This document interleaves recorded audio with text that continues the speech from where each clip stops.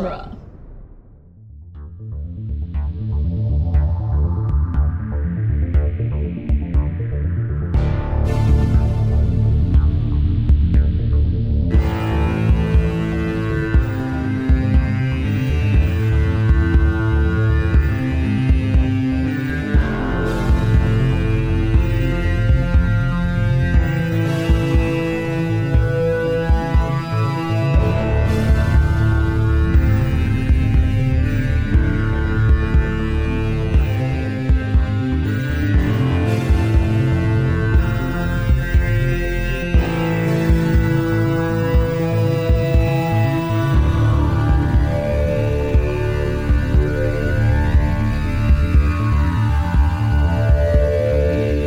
Welcome back to Spider-Man Minute, the daily podcast where we analyze and celebrate the movie Spider-Man, one reflection talking minute at a time. I'm Scott Corelli. I'm Zach Luna. I'm Tom Taylor. What? Who else is here? What? I'm Jerry few of Porter. There he is. There he is. And where are you find Indiana folks Jones from? Minute. Yeah, that's it. We got there in the end. God, this is like a pumpkin bomb nest. Oh, speaking of pumpkin bombs, we're talking about minute 74, which begins with Norman saying, "I don't understand," and ends with the Goblin telling Norman that he is bringing him what he's always wanted. Pat. Just pat. Yeah. Pat. Pat. Pat. Pat. I'm bringing back Pat. It's what you've always wanted. A relationship with your father. This is straight up 60 seconds of Willem Dafoe talking to Willem Dafoe. That's all. That's all we're talking about this today. Works for me. And I'm on board. I'm all the way on board with it. And it technically beat Two Towers to the punch by about 9 months. I was going to ask that. That's hysterical. Wow. Yeah. So they couldn't have been influencing each other, really, because they would have been filming concurrently, concurrently, which is insane. Right. Well, and in this particular case, the Gollum cuts are practical because they're basically doing a reverse shot between a man and his reflection. Yeah. So it's actually practically done here, whereas in Lord of the Rings, they're purposefully breaking the 180 degree line to do what they're doing. Yeah. Yeah. This is just meticulously done. And I think it's as good a time as any to bring it up that this whole sequence, which is often referenced in like the behind the scenes material, is one of the best sequences in the film, or one of the trickiest ones to set up, was a sequence that came about because they had a lot of rehearsal time on this project. And Sam Raimi and Willem Dafoe sat down and planned this out in some sort of early rudimentary rehearsals before they even had a full set. And they had a storyboard artist there and associate producer Grant Curtis. And so they'd have these rehearsals about the scene where Willem would come up with a performance idea and Sam would talk about how they could shoot it. And then Curtis would write it all down so that they could then relay it to how they'd build the set and then how they'd lay out tracks. So that by the time they came to actually shoot this, they had it so well planned out in terms of the technical side to catch both of these characters that they could just sort of like let Willem go start to finish and move on to the next shot. I mean, this is a sequence that is built since you couldn't do this in traditional, like, oh, we'll get coverage from all angles and we'll figure out the edit later. They had to plan it out well. So they did meticulously design it to this point that you can just let the performer, fly through it and match to the next setup after that. And it impresses me every single time I watch it. So that's the background, I guess, for this sequence. I really like when it's doing the Gollum cuts. Mm-hmm. I am less crazy about the wide shot of him walking toward the mirror, right, where he does it without changing angle. Yeah. Okay. Yeah. Because because my thing is that, like storytelling wise and cinematically, the argument that they're trying to make is that Norman is a victim here, and that the Goblin is this persona that's taking over through this accident, and that Norman is just a victim, that it's not Norman's fault, that he's being sort of emotionally taken advantage of by the Goblin in a lot of ways. He's being manipulated by him. And so when you're doing those cuts back and forth, it's really nice because it sort of differentiates the two personalities. But when you do that wide shot, it's obvious. It becomes a little too obvious to me that he's just a lunatic who's talking to himself. Yeah. I would prefer if they had kept up the Gollum cuts every time he spoke to the Goblin until the end of the movie when he gets the mask taken off of him in that final fight with Spider-Man. And then that's the first and only time you see him in a single shot switching back between Norman and the Goblin, because then we as the audience are realizing it at the same time that Peter is realizing that he's just a lunatic. He's a crazy person. And that, like, oh, this is actually kind of pathetic. Like he's just like a pathetic, like mentally ill guy, you know? And like, it seems like having him switch personas in a single shot here, I think it takes away from what could have been a better and more thematic reveal in the third act. Yeah. Yeah. And to be fair, I think all that is a very well-reasoned argument, but I would gladly throw away a lot of other sequences in this film for the moment when he holds up the newspaper in the mirror and then turns to look at it. And when he turns towards us, he's Norman. But when he's looking in the mirror, he's the Goblin. See, that's the thing. I get your points, Scott, about why it might be better to just treat this guy as two different characters storytelling right now. wise. But in the performance, there are a couple of times here when he transitions between the two in the one continuous take, and you're like, oh my god, that's really good. He's a good actor. He's pretty good at it could be super goofy, but it's really seamless and really impressive. The way he handles it. There's something in this scene, that it captures when your darker angels are calling you. There's something bewitching about indulging them. Sure. And that's what the Green Goblin is saying here. He says, basically, if we indulge our worst angels or our darker angels, do all the good things we want happen. And the Green Goblin is saying, well, how did you think you even got here? Yeah, it's not like look around you. It's all me. Yeah. Green Which for I don't envy. know. What's that? Green for envy. Yeah. And it's really tough because you wonder, you'd be like, whoa, is that true? Kind of like we talked about, did I just let that little cupola on top of my house patina without me looking? Because subconsciously I was, if he indulges, his worst angels, then does he all of a sudden get what he wants? Right. But what do you think if you're the house?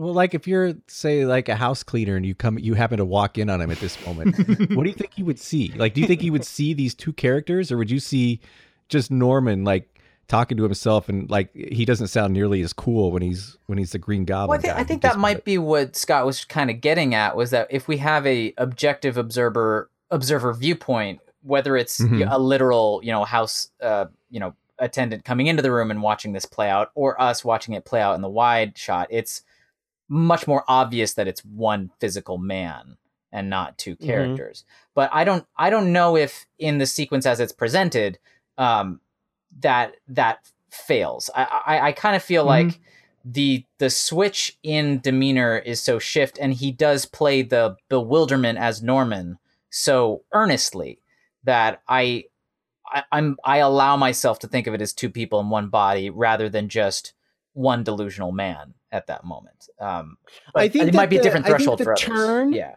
I think the turn away from the mirror works because in the mirror, he's the goblin. And then when he turns toward the camera, he becomes Norman. Sure. So that transition works for me in camera. Yeah. It's when he's Norman in the wide shot and then starts walking toward the mirror and transitions to the goblin. That's the transition that I don't like. I see.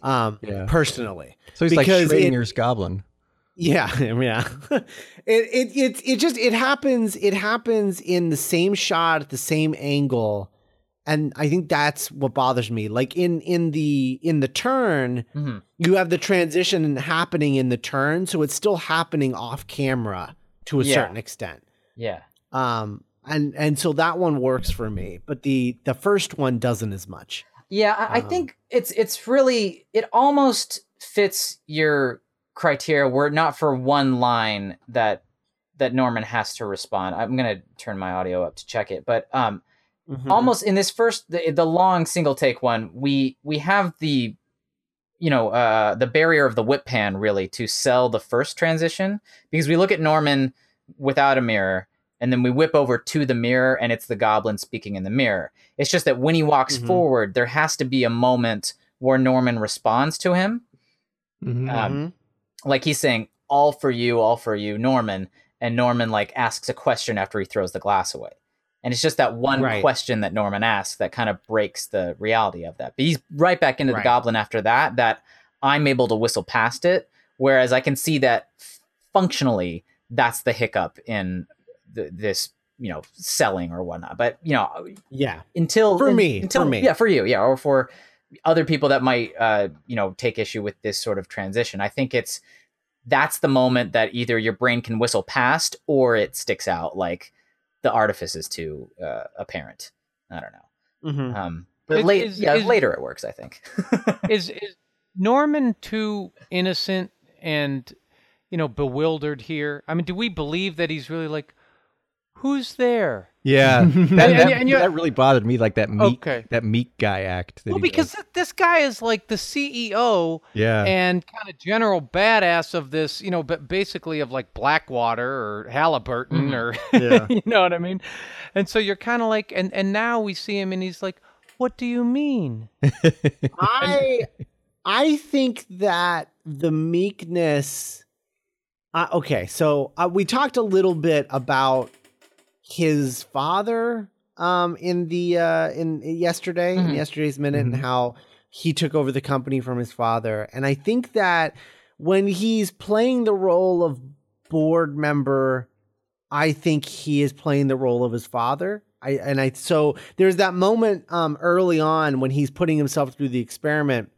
And he's being very dramatic, and he's like throwing the thing down that he drinks the serum down on the ground, and doing that whole dramatic moment. And then he lays down on the thing and he puts the straps on. He goes, "Oh, it's cold." And I think that's the real Norman, and all the other stuff is an act. Yeah. That's his father, and I think that act is what becomes the Green Goblin. Oh. I think the Green Goblin is his father. Oh, wow. Yeah. So at the very, very end, this is spoilers, where he looks down and he sees that he's about to be impaled by his own machine. And he goes, "Oh." Like, where's that? Is that the last vestige of Norman? I think so. Yeah. Maybe. And so is the Don't Tell Harry. Okay. Yeah. Okay.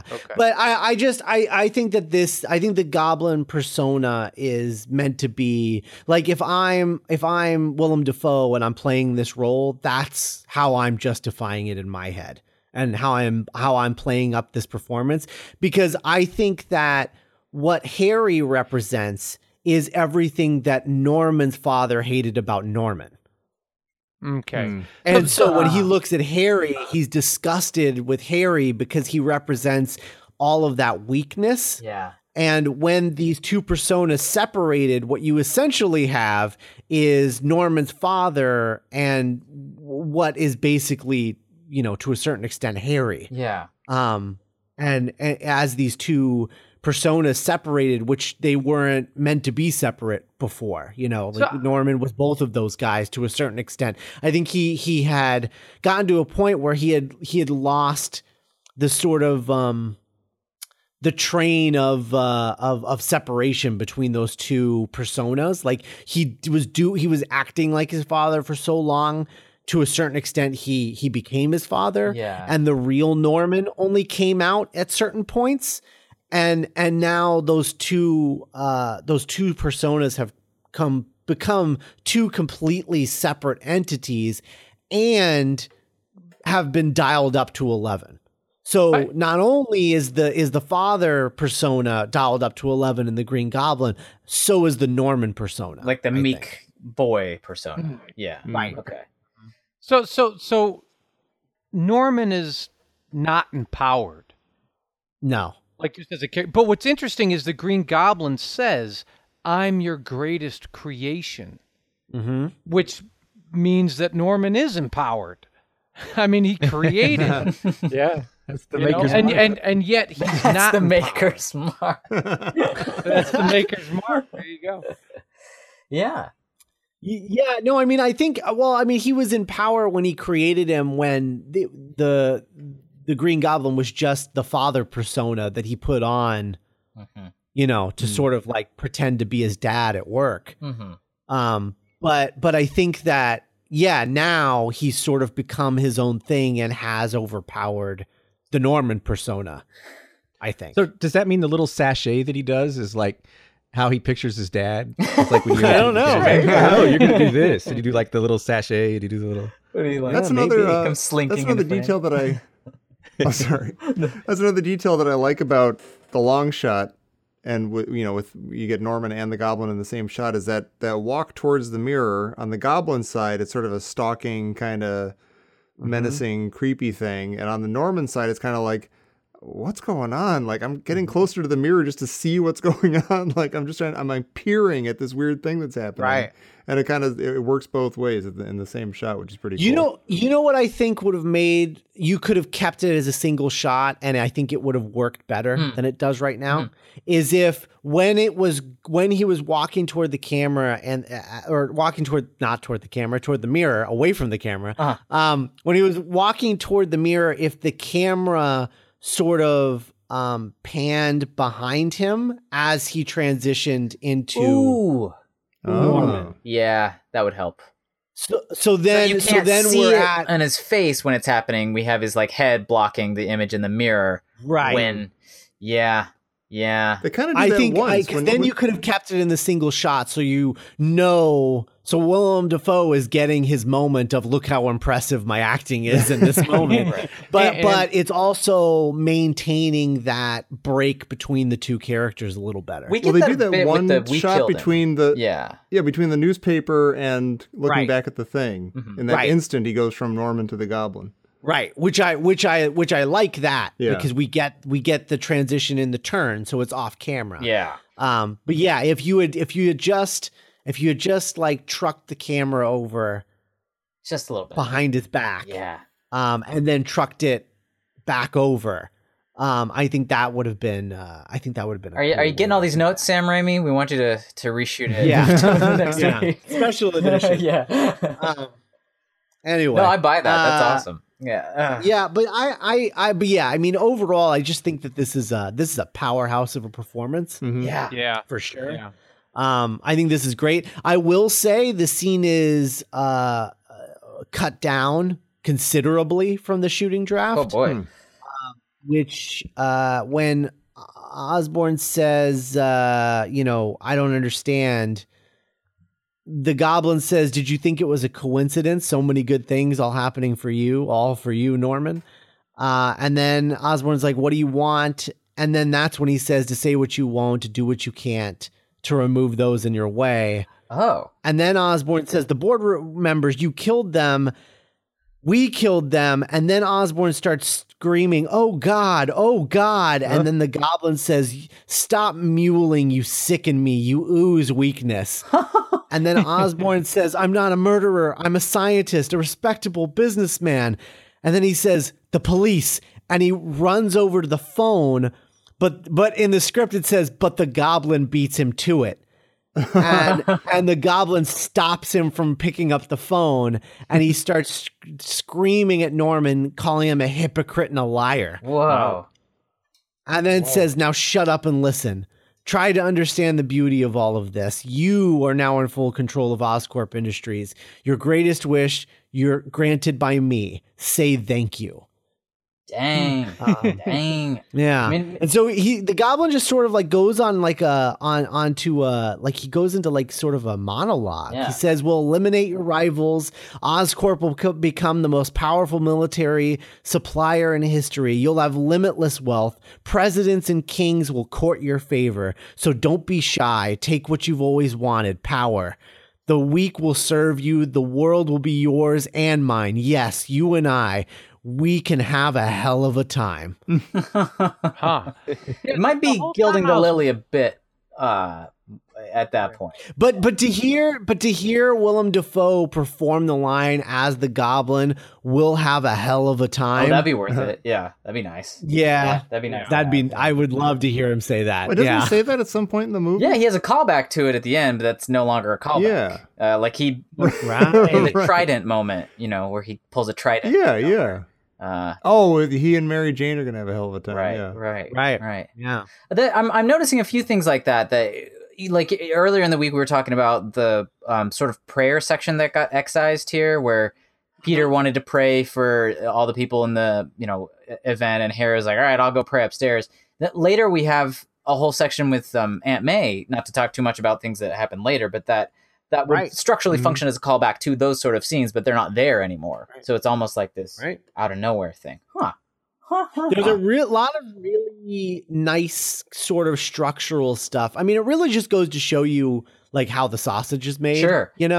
Where you have this, like, that's one of the things, that's why it always bugs me when people see a movie and then they're like, the script could have been better. And you're like, you have no idea what the script was. And yeah, you have no idea what the script was. Don't say the script could have been better. Well, I saw the movie and everything they said was in the script. No, you don't know that at all. Like, unless you read the script, you can't say the script wasn't good. Yeah. I'm only gonna challenge you because we did that constantly during Temple of Doom. And I know we're right.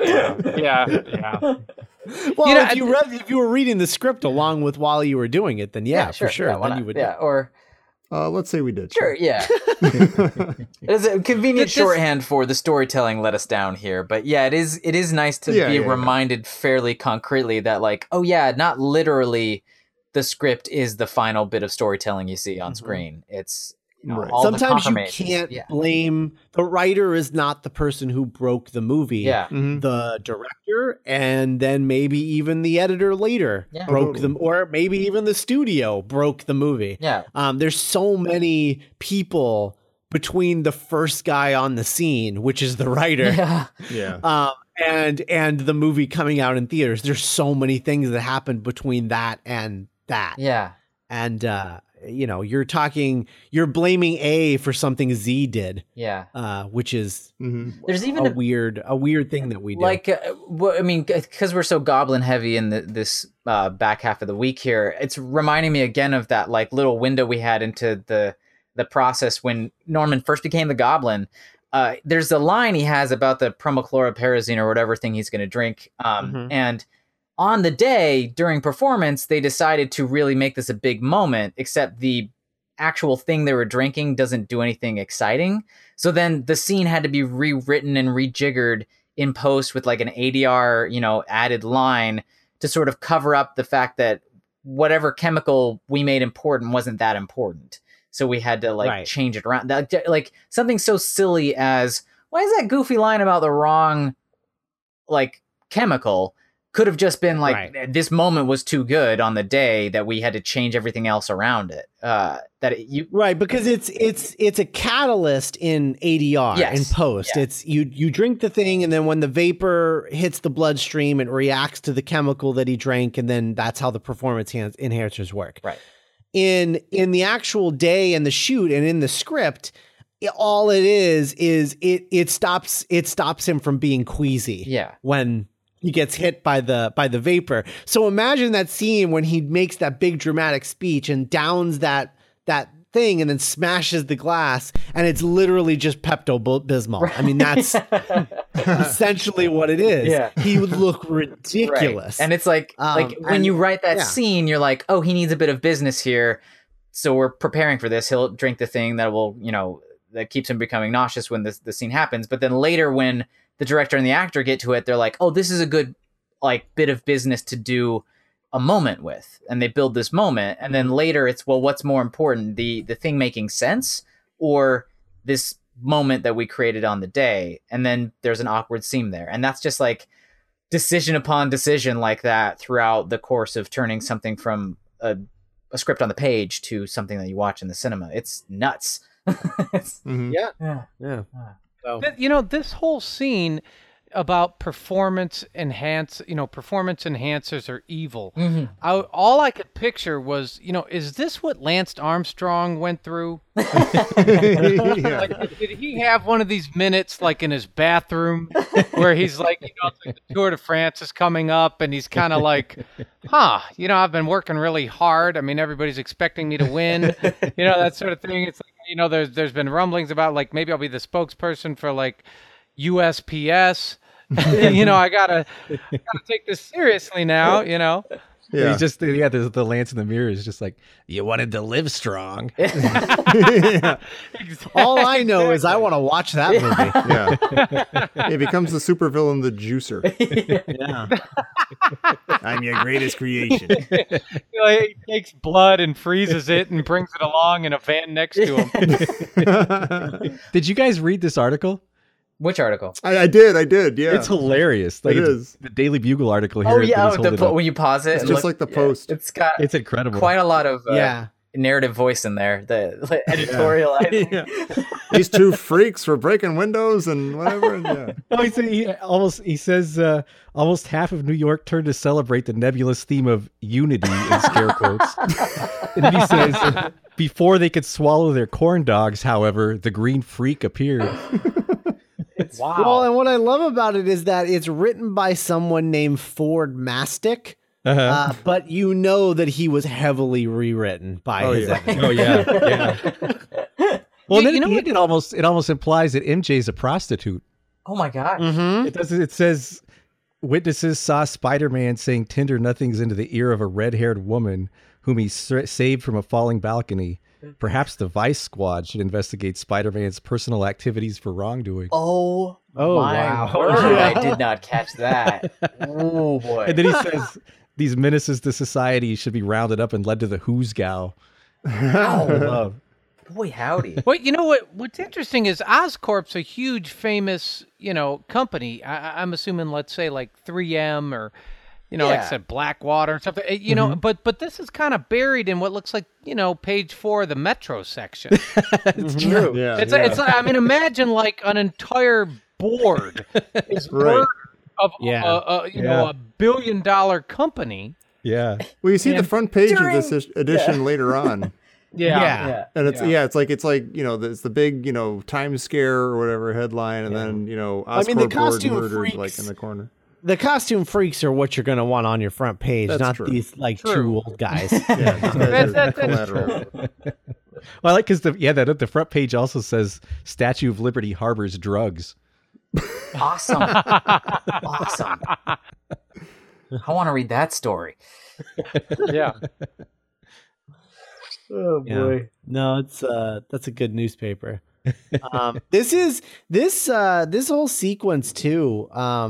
I mean, it was definitely in there last minute. Again, we keep coming back to this, but I am, as much as people have talked about how this first movie is tame for Sam Raimi, and that you can barely tell it's a Sam Raimi movie, and he was very much just sort of, kind of like doing a studio movie. Mm-hmm. I'm looking at this and I'm like, no, this is a Sam Raimi movie.